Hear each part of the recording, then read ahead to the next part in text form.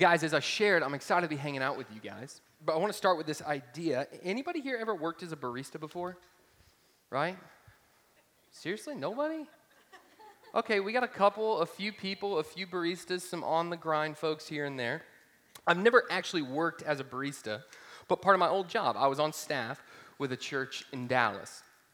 Great place. This church, it was the size, their facility, it housed a coffee shop.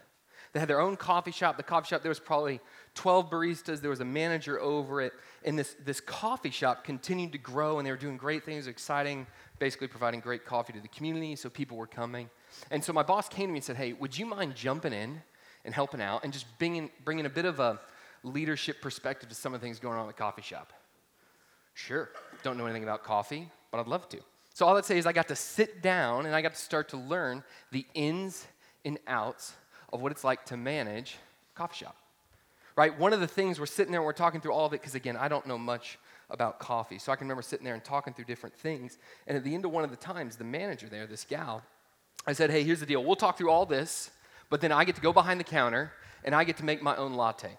I tend to always get the latte. If you're wondering if I get a skinny latte, which is skim milk, no way. Go full blast, whole milk. It's delicious. So I'm excited. I want to make this coffee. We have this meeting. I get to go behind the counter, and I'm sitting there. Now, if you've ordered drinks, if you've seen people prepare drinks, anything like that, you kind of have a general idea of what they're doing, to where even if you don't really know how to do it, and one of the blessings of my personality, I've watched enough people, and it's like, all right, I grab that, I flip that knob, how bad can this be? So here's what I do. I go to start, where the first thing you do is you grind the beans, and I've seen people do that. I push the button, the scoop thing that the beans go into. I have no idea what that's called, but I put the scoop thing under it, I push the button, beans come down. There's that tamp thing, for espresso. I start tamping it down, making it nice and tight.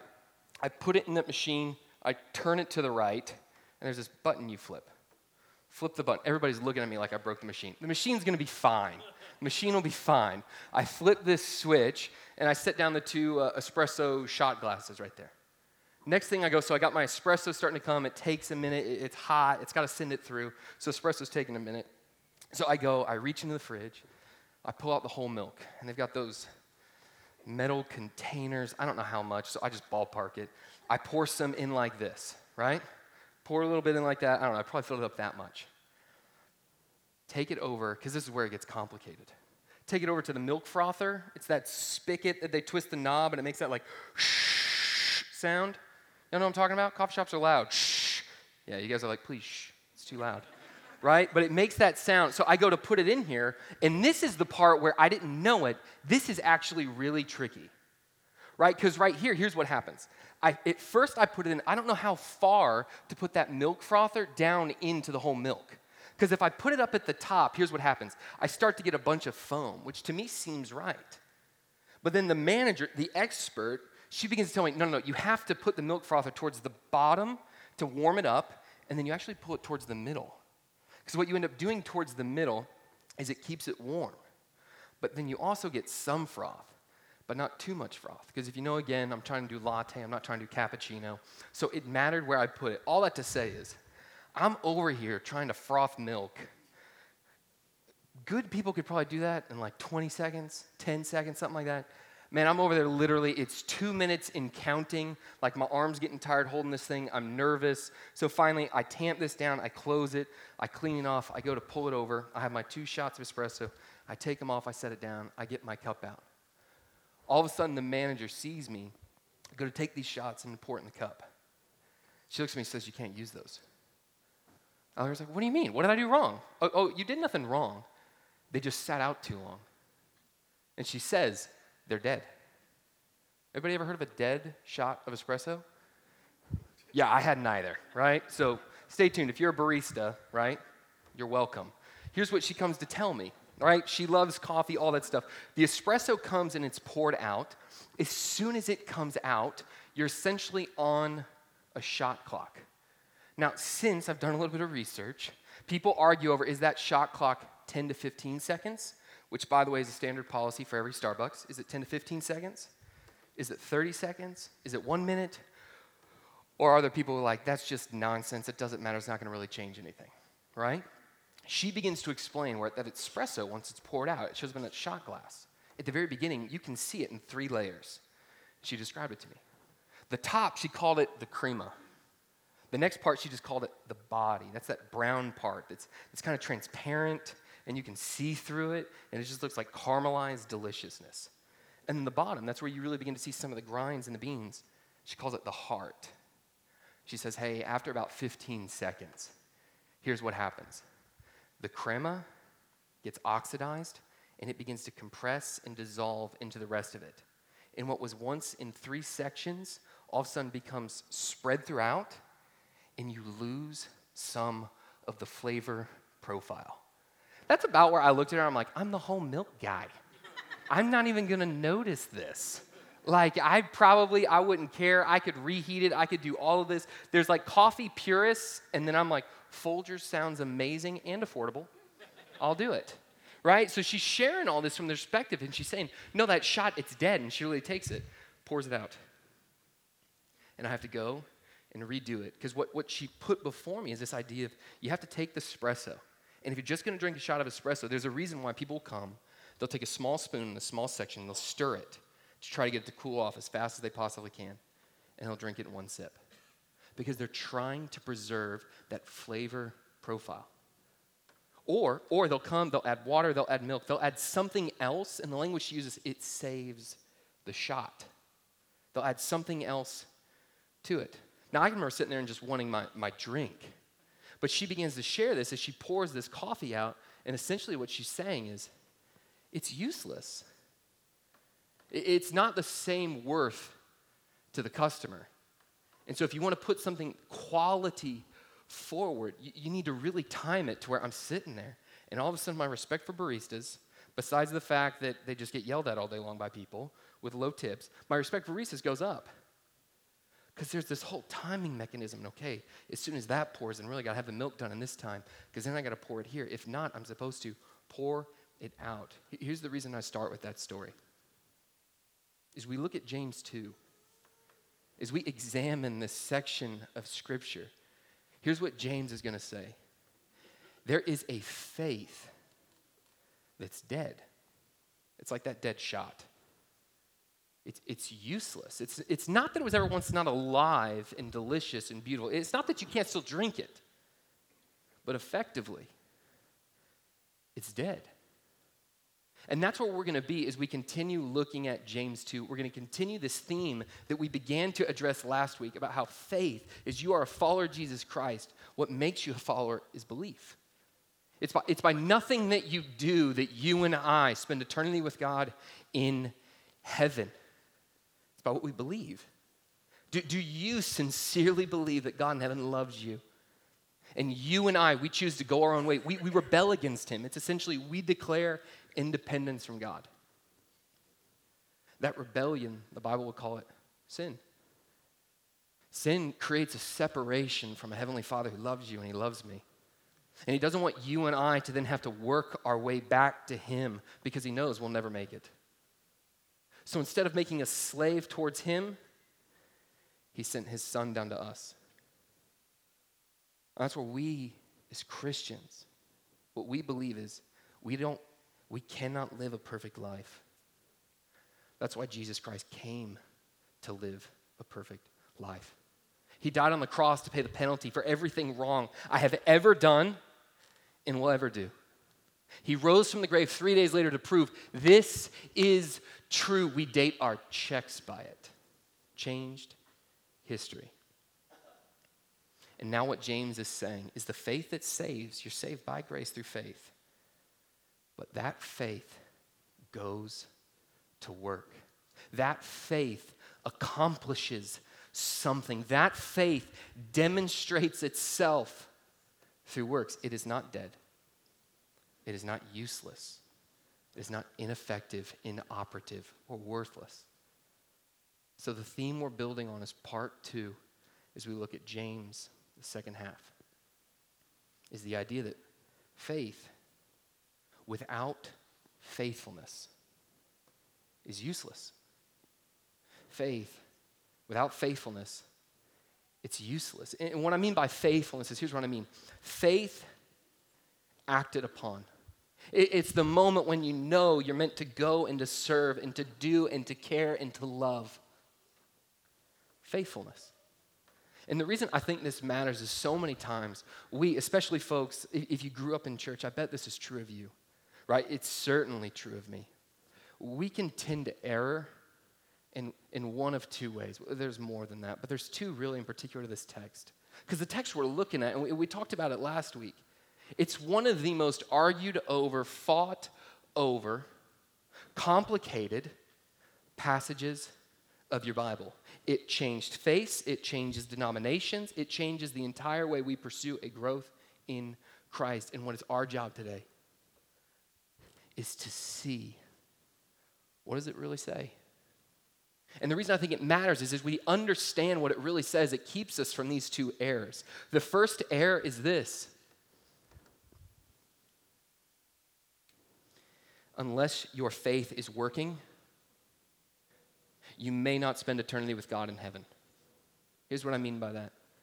I can remember when I was in 9th grade or 8th grade, somewhere about then, I had this moment where I walked down an aisle and I walk into a room and they say, hey, would you like to accept Christ? Right? Perhaps some of you had an altar moment or a moment of the bed where you say a prayer. I walk up to my Sunday school teacher and I say, hey, did I just trust Christ? She says, yes. I didn't really understand what it was. I didn't know what was happening. Three weeks later, right? 3 weeks later, I can remember looking at pornography and giving way to sin. And I can remember I went to youth group, because that was just a regular part of my life then. I can remember I went to youth group for about the next week, and every week I tried to trust Jesus Christ as my Savior. I asked to become a Christian again. Why? Because I had this confusing, unbiblical, anti-gospel, not the book of James view,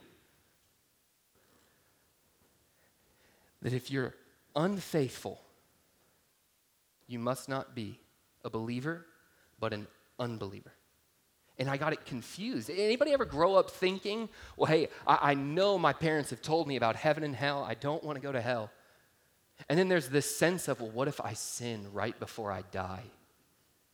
And what if it's a really serious, people are like nodding their head. They're like, oh yeah, I had that feeling. Where it's like this really serious sin. It's not just like you like stubbed your toe and cussed, even though for some of you that's like blasphemy. You would never want to do that. But right, it's like something really serious. Like, but if I sinned, does that change my eternal destiny? What I'm telling you is throughout the Bible, what Jesus Christ wants for those who believe, for those who truly believe, to have assurance of their salvation. I have written these things that you might know, to be sealed by the Holy Spirit. So one of the errors is thinking, well, if I sin, what if? And this unhealthy doubting. The other error is this. It's people thinking, well, of course I believe, and I'm saved by grace. Therefore, it doesn't really matter how I behave. I believe, therefore, it doesn't really matter how I live. They take that logical perspective of, I have my fire insurance card. Therefore, I'm free no matter what happens. And what James says of that, he calls it foolishness. What his buddy Paul would say of that is, may it never be. There's nothing faithful about it. So why do I think this matters? If you grew up, we can tend to believe these things, right? It's like this internal view that we just self-impose on what God's word would say. And James is trying to liberate me and liberate you from that. The other reason why I think this really matters, and when we talked about this last week, especially if you're here if you grew up in church or you're coming back to church or you're like considering church for the first time and you don't really even like church people or Christians, what James does, especially in this text that you really have to examine clearly, is he really does demonstrate the difference between Christianity and every other major world religion.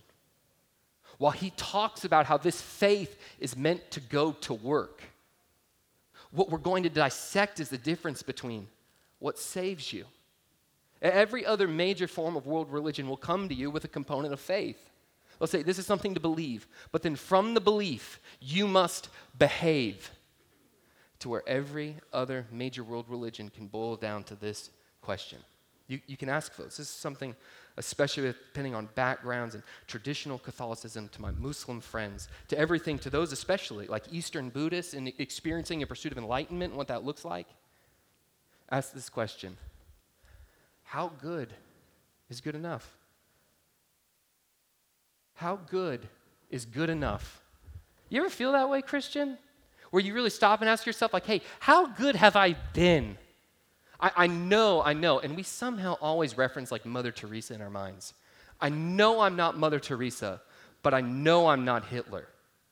And so we're somewhere in between, and we start to gauge it by our works.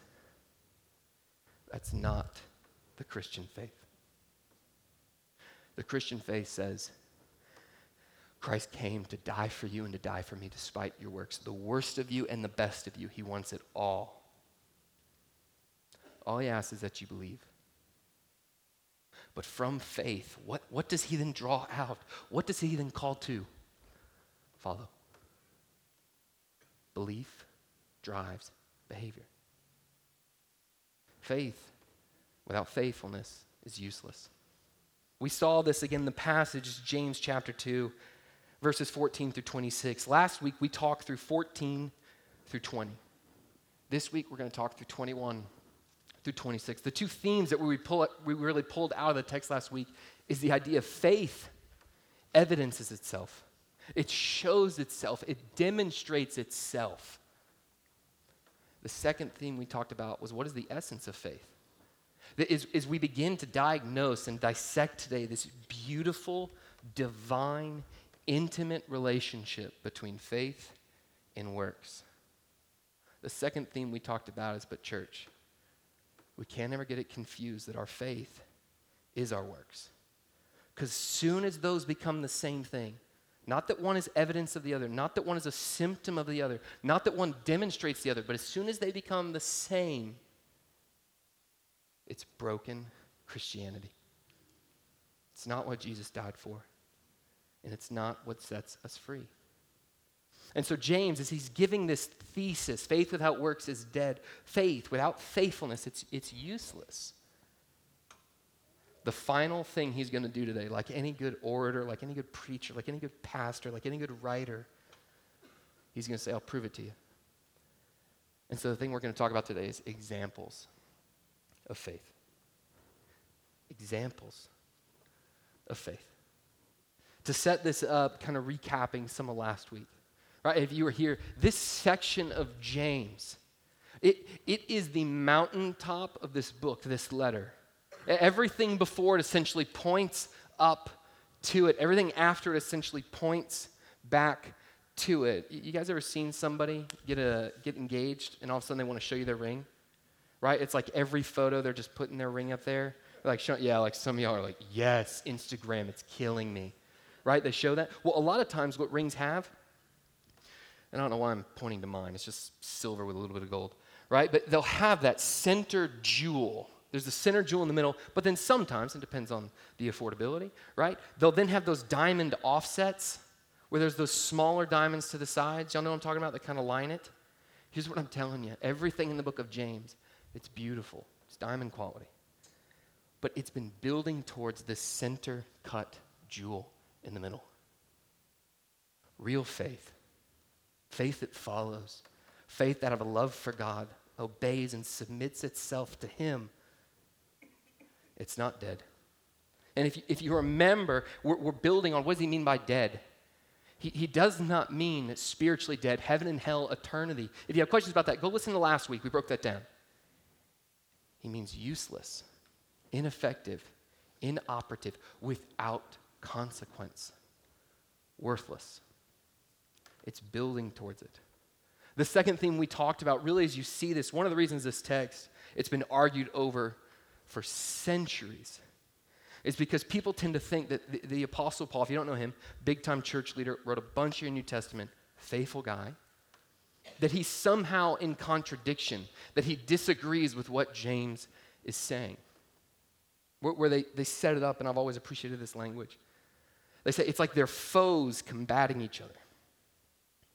But in reality, as we'll see today, and as we learned last week, they're not foes fighting each other. They're friends fighting back-to-back opposing forces. Differing evils. Paul and James were friends. Paul went and he checked in with James, and he came and he said, hey man, can you help me? Here's where I'm going. I'm on these missionary journeys. This is home base. Can you help me? They are not opposing.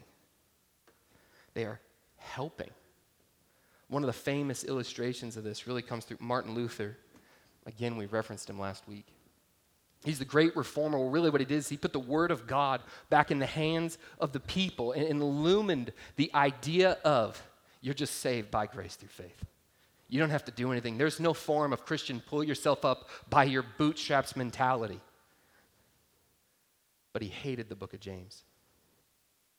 He's on record saying he wished he could pull it out from his Bible. Because so many times at that time, as he's trying to demonstrate and show you're just saved by faith, people would point to this passage and say, no, you're not. And he just got so exhausted with it. Here's the reason why I get excited for today. Because that's where back then, in all the world of respect to Martin Luther, great guy, we owe him a huge debt, can't wait to meet him one day in heaven. Our good friend Martin, he misunderstood this passage.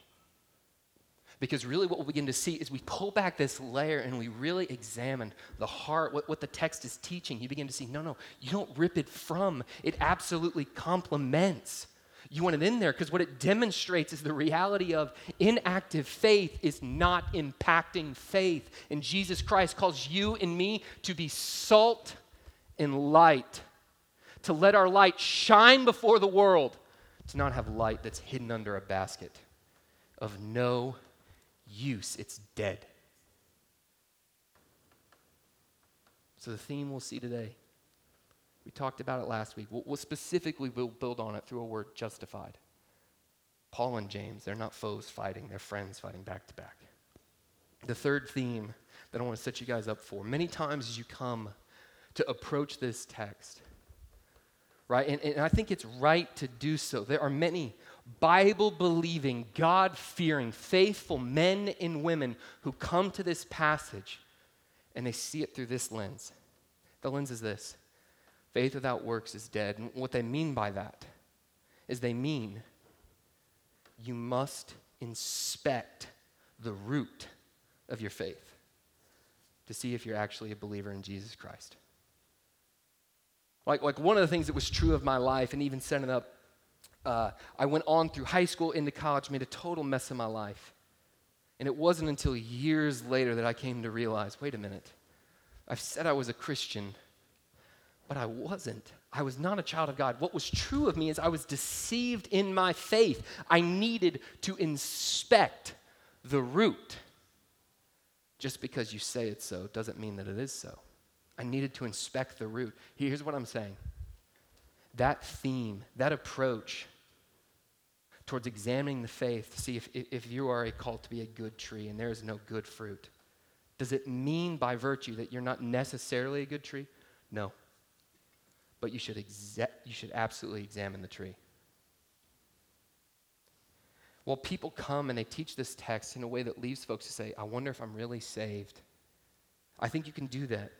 I think you can love God and teach his Bible that way. That's not my conviction. As I've spent time studying this more and more, I've grown convinced of this. James, what he's teaching to is not inspect whether or not you're actually a believer. Not question if you're an unbeliever, but he's speaking to not inspection of the root, but production of fruit. He's essentially drawing on everything he's said in this book so far. Examine your life in the mirror. Don't be a hearer, but be a doer. Don't have a religion that is worthless. Grow complete and perfect, steadfast and strong.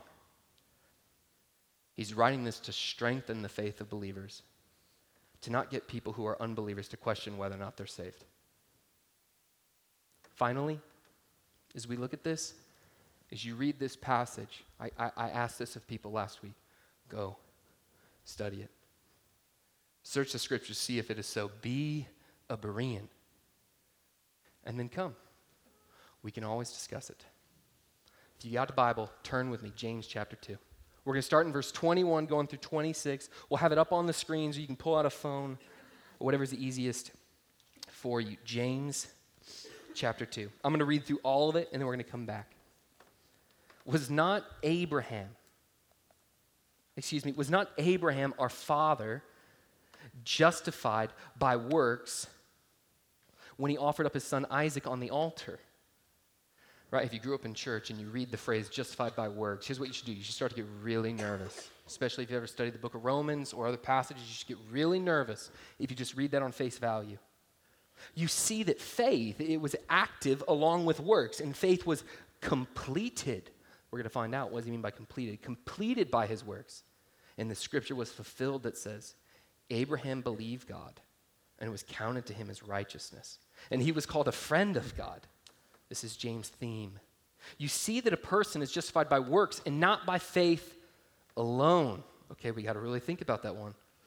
And in the same way, was not also Rahab the prostitute justified by works when she received the messengers and sent them out by another way? He hits it one more time. For as the body apart from the spirit is dead, so also faith apart from works is dead. What's the theme of this passage in the section before it? Faith without faithfulness, it's useless, it's inoperative, it's dead. But what does James do to prove this point? He's going to demonstrate examples. Right? He started it out, like if we were to go back and recap 14 through, he started it out by saying, hey, here's what's true. Faith without works is dead, and he gives an example of like if you see someone in need and you don't help them, faith in the moment, it's useless. It's of no benefit. It's to no advantage. And then he almost sees this objection coming where people, especially a Jewish audience, which would have been who he would have been writing to, a believing Jewish audience would come out and say, oh, yes, no, I get that. That's why faith in the works, there's this congruence to where there's sameness. No, they're not the same. And then James, he sets it up here to where he's going to give these examples. Abraham, Rahab, and he's going to prove faith when it is not faithless, but faithful. It leaves an impact. So let's work our way through. The first thing we got to see is verse 21. Was not Abraham our father justified by works when he offered up his son Isaac on the altar? If you know the story of Abraham, here's what's true. Right? It's found in the book of Genesis. Genesis, it's your first book of the Bible. You can call it a letter, but a book of the Bible. It's at the very beginning. Abraham first shows up. He goes by a different name, but he first shows up in chapter 12. God says to him, hey, Abraham, I'm going to go, and from you I'll bring blessing to the people. I'm going to give you a land, and from you a nation will come. And he says, go. And you see in chapter 12, Abraham has this interaction with God, and he goes, fast forward three chapters. You see in chapter 15, there's this moment where Abraham, explicitly according to the text, comes to saving faith in Jesus Christ. Right then, what did he know? In the covenant of God's promises, faith in the promises of God, and became a covenant member of God's family. That's chapter 15. And then here's what you see. You fast forward to chapter 22. That is when Abraham, if you know the story, he goes to offer his son Isaac on an altar. Now, he never offers his son. God stays his hand. And it's on the same mountain where he went to offer Isaac that one day, in that same area, God would send his own son and sacrifice his son as a demonstration. We need not. But what matters is you see the timeline here. Genesis 12, Abraham is sent. Genesis 15, Abraham is saved. Genesis 22, right? Because what happens between 15 and 22 is the birth of his son Isaac. A lot of scholars talk about exactly the timeline, but many would agree it's about 25 years takes place from Genesis 15 to Genesis 22. And it's in that timeline where he waits and then he takes what's likely a 13-year-old boy to the top of that mountain. And Abraham's faith, according to this passage, is justified. That timeline matters because here's what James is doing. He flips the order. Instead of going 12, 15, 22, he's going to go 22 to 15. To where if you didn't know that, all of a sudden you begin to think, okay, yeah, I'm saved by what I believe, but I'm also saved by how I behave. And if that were true, he would contradict his friend Paul. But that's not true. The next place we see that is the word justified. Justified. Justified in your Bible, it can mean multiple things, but primarily one of two things. First means declared righteous by God. Imputed, given righteousness. Salvation. Second form of justification. Vindication. Because of this is shown, demonstrated, brought forth as evidence to be true. Which form is James using here of the word justified? He's saying it is of vindication. Like right here, James, he's pulling Abraham as this example where he's saying this one who set himself by faith and following after God, he was saved by faith. And his faith was vindicated through his work with his boy, Isaac. You see this is true in Romans chapter 4. If you got a Bible, you can turn there. We'll put it up here. Romans chapter 4, verse 20 through 21. It's talking about Abraham. No unbelief made Abraham waver concerning the promise of God. But what happened? He grew strong in his faith. He already had the faith.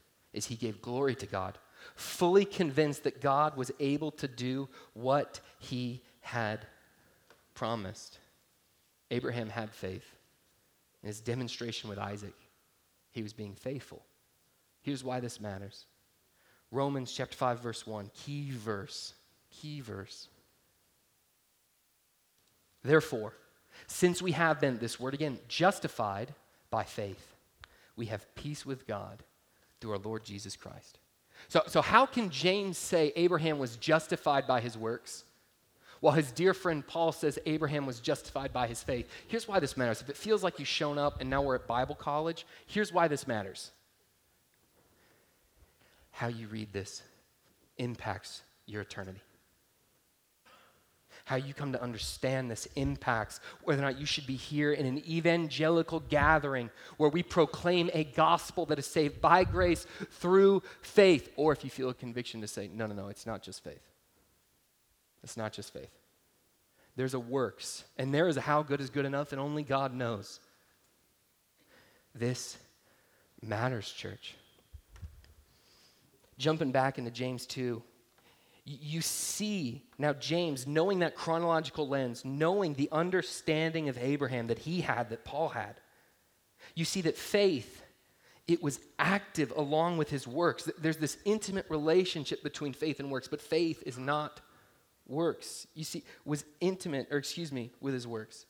And faith was completed by his works. Completed here, if you talk with a lot of different people, they'll say, hey, look, completed. That's proof right there. Your Bible says the way you go to heaven is, yes, you believe, but there's some things that you must do. And we would believe that too if we weren't thoughtfully pulling the layer off and examining it. Last week, if you're with us, we did a word study.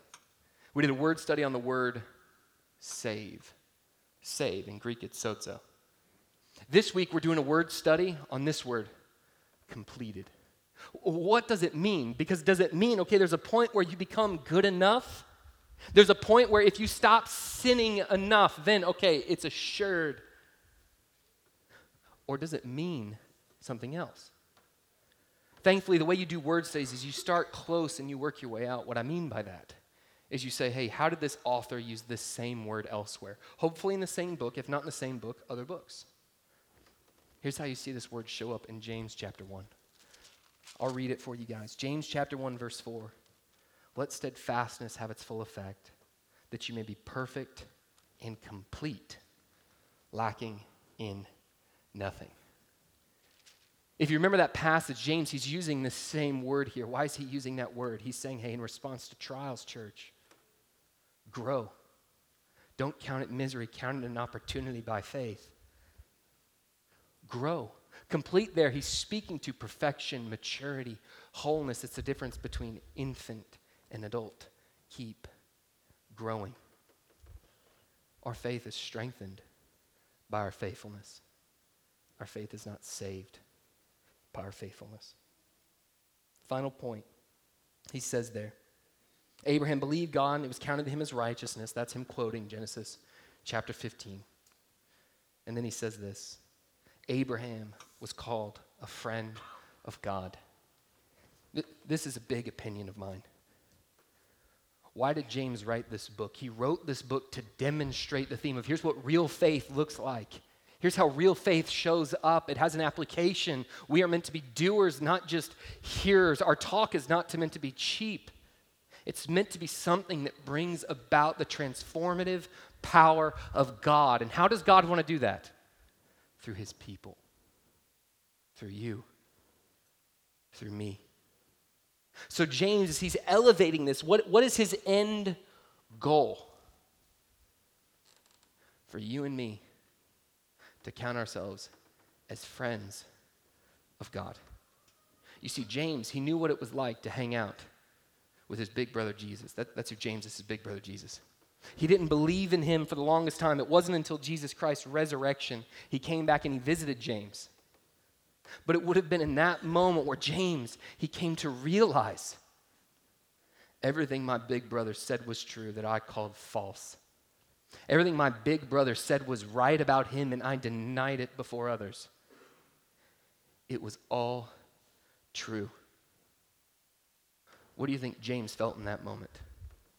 A restored relationship with his brother? Certainly. A resolute faith in the Son of the living God? Certainly. And he knew what it was like to call Jesus friend. Church, one of the things that it's true of faith, your relationship with God, it is not dictated by your works. It's not dictated by what you do. But what is impacted is your fellowship, your intimacy, or as James is saying here, our friendship. I'll give you 2 points to prove this. 2.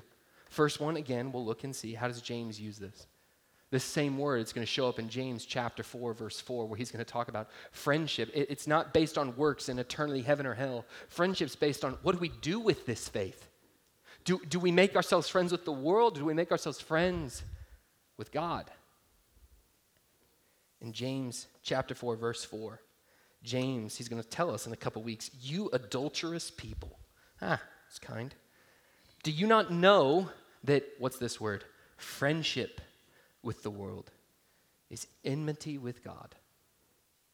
Therefore, whoever wishes to be a friend of the world makes himself an enemy of God. So how is friendship defined? Hey, I'm going to ally myself with the things of.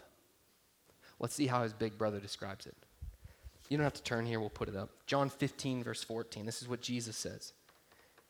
You are my friends if you do what I command you. Chapter before this, Jesus has this phrase, whoever has my commandments and keeps them, they are the one who love me. I will show myself to them. Blessed are the pure in heart, for they shall see God. What is James pleading with as he talks to you and to me about why faithfulness matters so much? He's pleading about the reality of what's on the line is this intimacy, this fellowship, this friendship with God. Faith without faithfulness, it's useless. God can't bless what is inoperative and ineffective. He'll bring life to it. He will help you. He will quicken the heart. The flame of faith does not expire once it is lit. But it can grow dim, and it can be ineffective. You ever stood by a fire that was once raging? And it was beautiful. Like you can look at it, it brings light, it brings warmth. You stand near it in the midst of a cold night, and you almost don't need the blanket. You have to scoot your chair back because you start to get too hot because of it. Now fast forward. That fire dims. Right to where the wood's burned out, and here's what's left at the base of it. You just have the smoldering embers. Doesn't bring warmth. Doesn't bring light. It's different. Faith without faithfulness, it's useless. James, he summarizes a person is justified by works and not by faith alone. What does he mean by justified, vindicated? Your faith is shown to be the thing you value most, the thing that is true in your life. Church, by the way that we live. How true of this is the church, man? We come and we say, I love God. I want to give God my whole life. I'm going to follow after him. And in most ways, our life doesn't reflect that. Like I say, God, I trust you no matter what. I'm with you. I am for you. And then we get the phone call of the terrible diagnosis. And yes, there's grief. God honors grief. But in that moment, our first step is toward God. How could you with this punitive mindset? Yet we've proclaimed, I trust you. I love you. I'm for you. Your will be done. We've said that many times. And his will is something I disagree with. And I switch to throwing a spiritual version of a fit in my own life. I come and I say, if I seek first the kingdom of God and his righteousness, all these things will be added to me. And yet we tend to have this mindset with money and resources where really it's marked by greed, where we cling to something. We don't trust the creator of the universe, who it's his anyway, to take care of us. We come and we talk about our marriages. In our marriages, we come here and we say, yes, marriage, no, it is a reflection of the gospel, an unconditional covenant where God, he so loves us, he sent his son, and because of that, man, I'm resolutely committed to you. It's not, if you do this, I will do this. That's a contract. It is, I pledge to this. Why? Because Jesus Christ pledged to me when I was undeserving, I was unkind, and I was a rebel. But we claim, yes, no, marriage conferences, I love that, I'm all about it. And then we go home, man, and we're cold towards it. We make our wife feel lesser. We make our husband feel worthless. It grows cold. It's like a flower when it blossoms, has this beautiful bouquet, this aroma to it. And when you get around it, it's just a delight. But over time, the flower fades, the flower withers. And what happens? You lose the aroma. You lose the bouquet. James is saying, I don't want you to lose the aroma. I don't want you to lose the bouquet. Church, you're not saved by what you do, but it absolutely impacts quality of life and the demonstrated faithfulness to a lost world that questions whether or not this whole thing's even true, or if it's just as much of a fable as Santa Claus. I had a chance last week, went to a coffee shop right around here in town, met a nice young gal, had a great conversation with her. Her family, she came out of a totally different faith expression than Christianity. But to her, all religion she lumped in one category, which that's fair, right? And she came to share, no, hey, this happened to my mom. This faith community tried to get her married at 18. She had no choice. It was prearranged. They said if she didn't, she would go to hell. And my mom had to run away from this community, literally had to flee. My mom was deeply damaged by that. Because of that, all religion is worthless. There's no love. It's all hypocrisy, judgmental people coming from a holier-than-thou position and saying, you're a sinner, I'm saved. She wanted nothing to do with the tender kindness and love of Jesus Christ. the one who his people took his name and dragged it through the mud under the lens of this is what faithfulness would have you do, that misused, abused passages of Bible that we're meant to treasure, that are meant to bring life, and applied it to this is what God would have. That as they did that in his name, it broke his heart. And because of that, to her, she wants nothing to do with the lot of faith. Not even just Christian faith, the lot of it.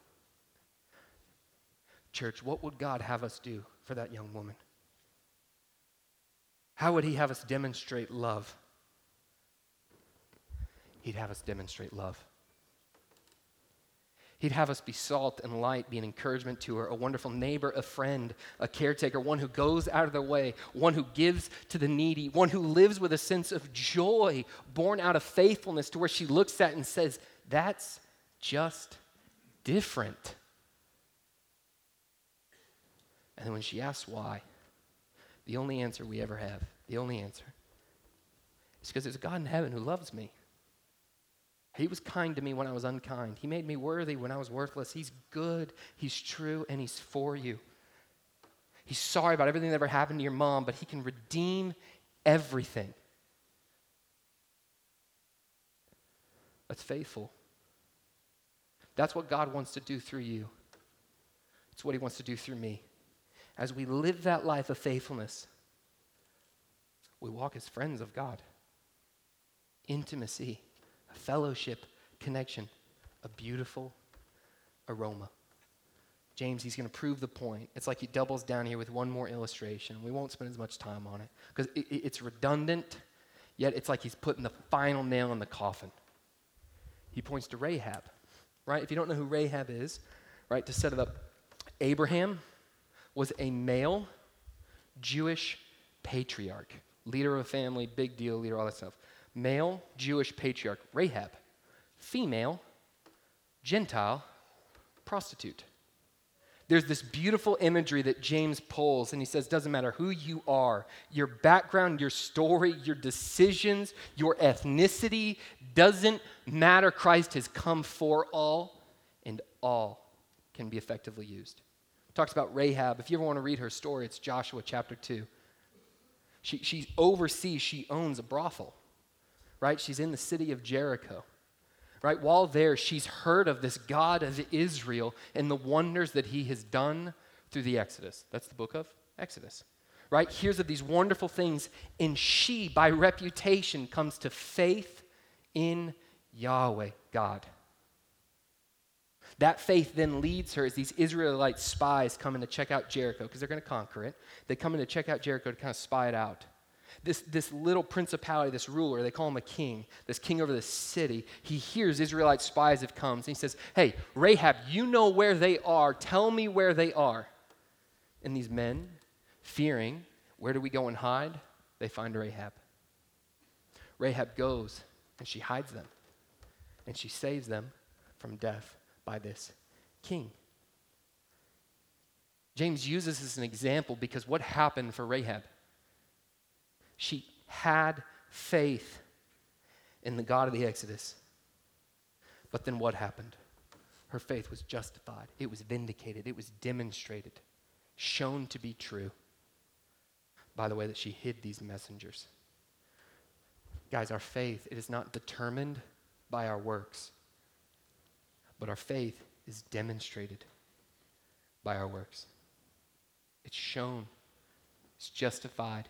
It's vindicated. It's why he ends it here with this simple illustration that we would all connect with. He says, for judgment, that's the wrong passage. Verse 26, for as the body apart from the spirit is dead. Have you ever seen someone just after they've passed away? And what you then have here is you then have a change there of physical and soul. You're not just matter. You are spiritual in essence. You have a soul. As the body apart from the spirit is dead, the spirit is gone. That life there, you can even immediately look at folks and see that person's no longer here. You can come and it's right to honor and have a funeral and a procession and be able to see and to visit. That's good. But what no one ever begins to think is, no, they're still here. You don't think that. Because as the Spirit is gone, there's no longer any animation to life. It's no longer vital to it. And James is proving the point. That is what faith is like when it's not faithful, when it's not put to work, when it's not demonstrating light and love to a lost world. So what have we learned through this passage? We've seen faith without faithfulness. It's useless. Right? We saw that through what are the evidences of faith, how faith, it demonstrates itself to be true. We saw what's the essence of faith. Faith is not works, but faith goes to work. There's a key theme here too, where a lot of folks, you come and you talk with them and they say things like, well, hey, I don't know if I trusted Christ as a child or if I trusted Christ later when I finally started taking my faith seriously and there was a joy and animation and a sense of vitality to my faith. Here's what I would tell you. James, he gives counsel to that too. Only God knows the answer to that. Only God knows. But wherever you are, if you sit here today and you're either wondering or you have this desire to go to work, which church we all should, the answer is the same. Walk by faith. Give thanks for the grace you've received at the cross. Live a life of repentance. Repentance is a beautiful word that culture took, and we demonized it as we yelled at other people. Repent should never be coming and yelling at someone else. It's this inward motive where we turn it on ourselves as this cry and this call of freedom. That's all it means. We saw the essence of faith. And then this week we talked through what are the examples. I'm going to close with a story about a friend of mine. And then I'm going to invite the band up, and we're going to sing one last song. I had a dear friend who modeled this for me in a huge way. Huge way. She came to know Jesus Christ when she was younger, grew up in this faith, but it was one of those where her faith, like a lot of folks, right, it was front and center, yet at the same time pushed off to the back burner. Gets married, goes on, lives life. All of a sudden, marriage, life's moving along, where she found out something devastating. She found out, right, that while she was married, her husband had come, and that's where too, hey band, I'll pray, and then y'all come up at the end. Sorry, I probably ruined that transition, not them. Welcome to the Springs, right? Right, hey, so that's where she's praying, she realized, right, in the midst of marriage with this family, with these kids, these grown ones, the secret comes out. She finds out the secret, and it was the fact that her husband had been unfaithful. He had stepped outside the marriage. Infidelity had crept in. Broken trust. Harm. Pain. Sin brings consequences. Sin brings pain. She chose to, in that moment, extend a grace. Where she realized in the faith that she had this covenant view, this understanding of marriage. It's I do, not this, then that. It's I do, and they go and they get in counseling. Here's the thing, though, that pain and that moment of faith that she'd clung to, it started to wither. It started to grow cold. Where instead of, and in response to pain, acting in faithfulness, she chose to cope. She chose to respond in the way of brokenness. Like many of us, we respond with control, anxiety, whatever. Except hers was, I will step out of this marriage too. And infidelity crept in again. And then again. And again. This continued for a season of life where there's this constant back and forth in her heart and her mind as she views God and understands the things that are true of this desire to want to be free, but this fear of it's not better to tell. It's not better to be faithful, to trust God no matter what, but to instead to allow the withering, the aroma, the friendship with God to wither. Till last year. Last year, she began to have the Holy Spirit just tapping on her heart. saying, I've called you to something. I've called you to confession. I've called you to living in truth, walking in the light, having a unity of the Spirit in a bond of peace, having a marriage that's marked by unconditional love. Choose faithfulness. She had amazing courage. She chose to share. She chose to confess. It didn't all come out at one time. Why? Because she too is scared. Like, I can so be scared.